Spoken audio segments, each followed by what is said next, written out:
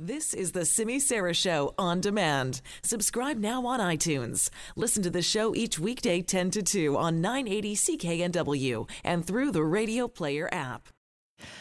The transit strike continues here in Metro Vancouver, which means no overtime for maintenance workers at the Coast Mountain Bus Company. And as well, bus drivers continue to not wear their uniforms. And it is resulting in impacts to the system. For instance, today, as you've been hearing, there are 6 C-bus sailings that have been canceled as a result of that. And there is some concern that later in the week, we're going to start to see some bus maintenance issues as well. And we know we've heard from both sides on this, and they both categorize the two sides as being far apart in the negotiations. But now the head of the TransLink Mayors Council is publicly urging those two sides to get back to the bargaining table and end this labor dispute.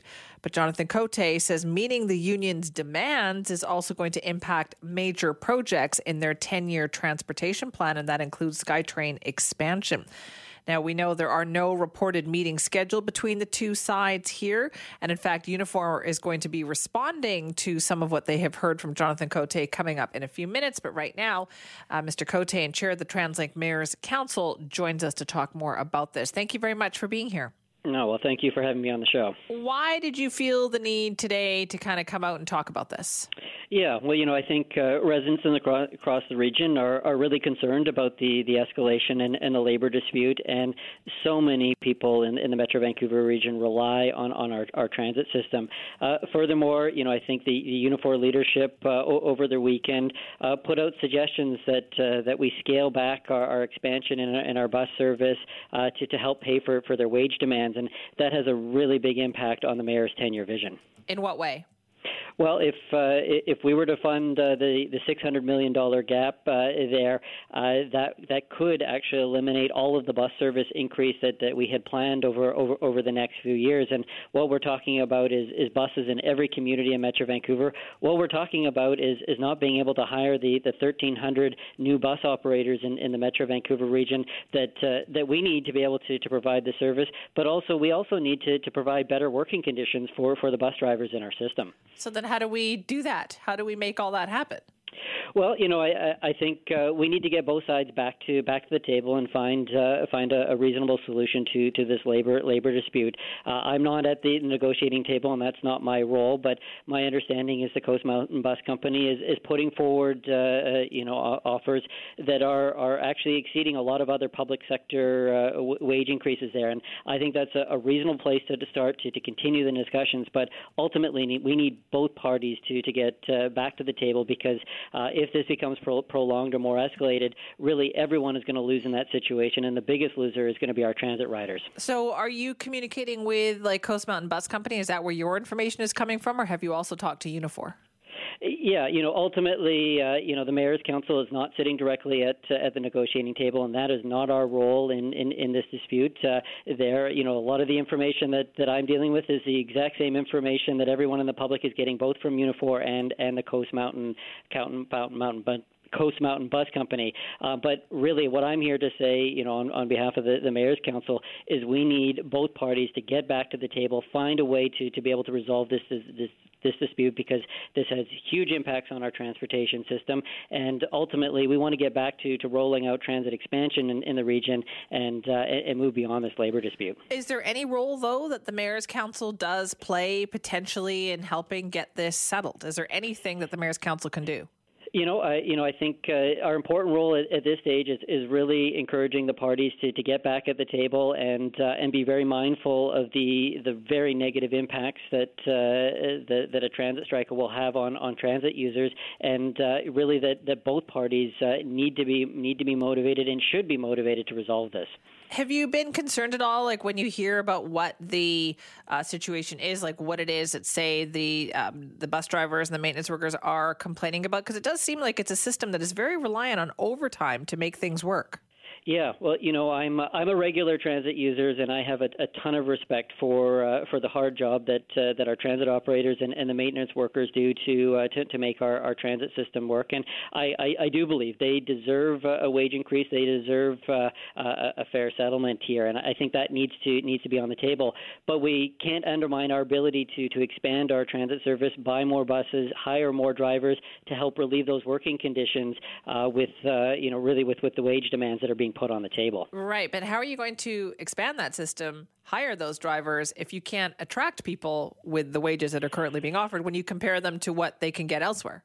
Yeah, well, I think the reality is in the past 2 years, TransLink has hired 1,000 operators, and we've had more than 10,000 people submit applications. So the reality is the wage structures that are existing today and the ones we think are very competitive and actually will attract people to become drivers. So I think TransLink is in a position that we do have a wage structure that is going to attract the drivers and operators that we need. Now, what about worker safety? Have you been hearing those concerns from bus drivers in particular?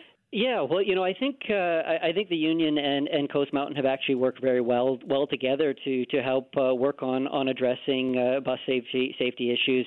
The new seats that are being put in that provide a lot more protection to bus drivers. The union and the Coast Mountain Bus Company have been working very collaboratively together to see those installed and phased into all of the buses there. So I think no doubt the safety of our operators that are out there on the public line is hugely important, and I don't think that's not central to the dispute we're having here. And I actually think that's an example where the union and the bus company have worked very well together to help work on addressing those issues. One of the things that I've heard, which I think is central to this dispute, has to do with break times for a lot of the bus drivers and guaranteeing that they, not just saying these are the recommended times, but guaranteeing that they get some break time in there.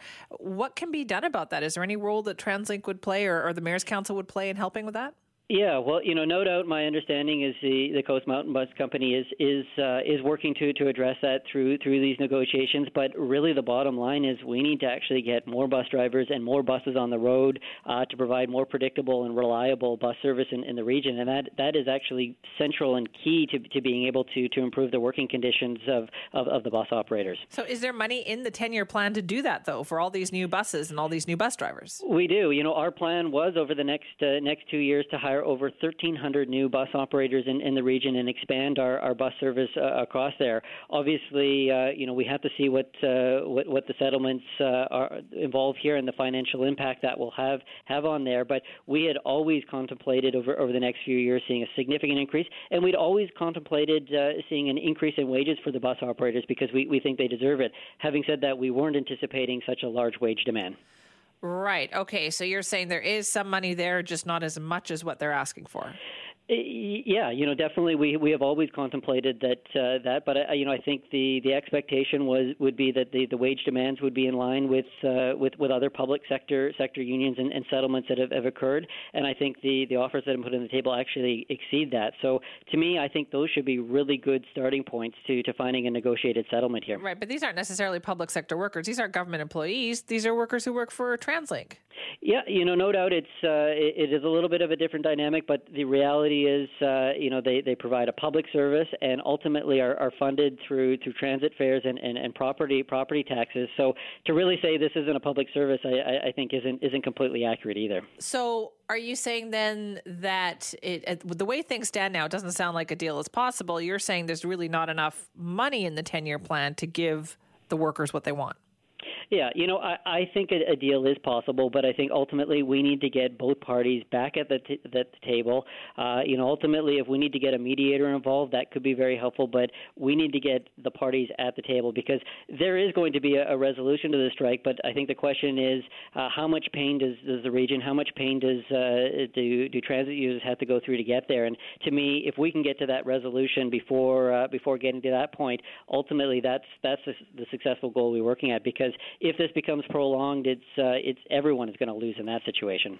All right, Mayor Cote, thank you very much for your time. Okay, thank you. That's Jonathan Cote. He's the mayor of New Westminster, but also chair of the TransLink Mayor's Council.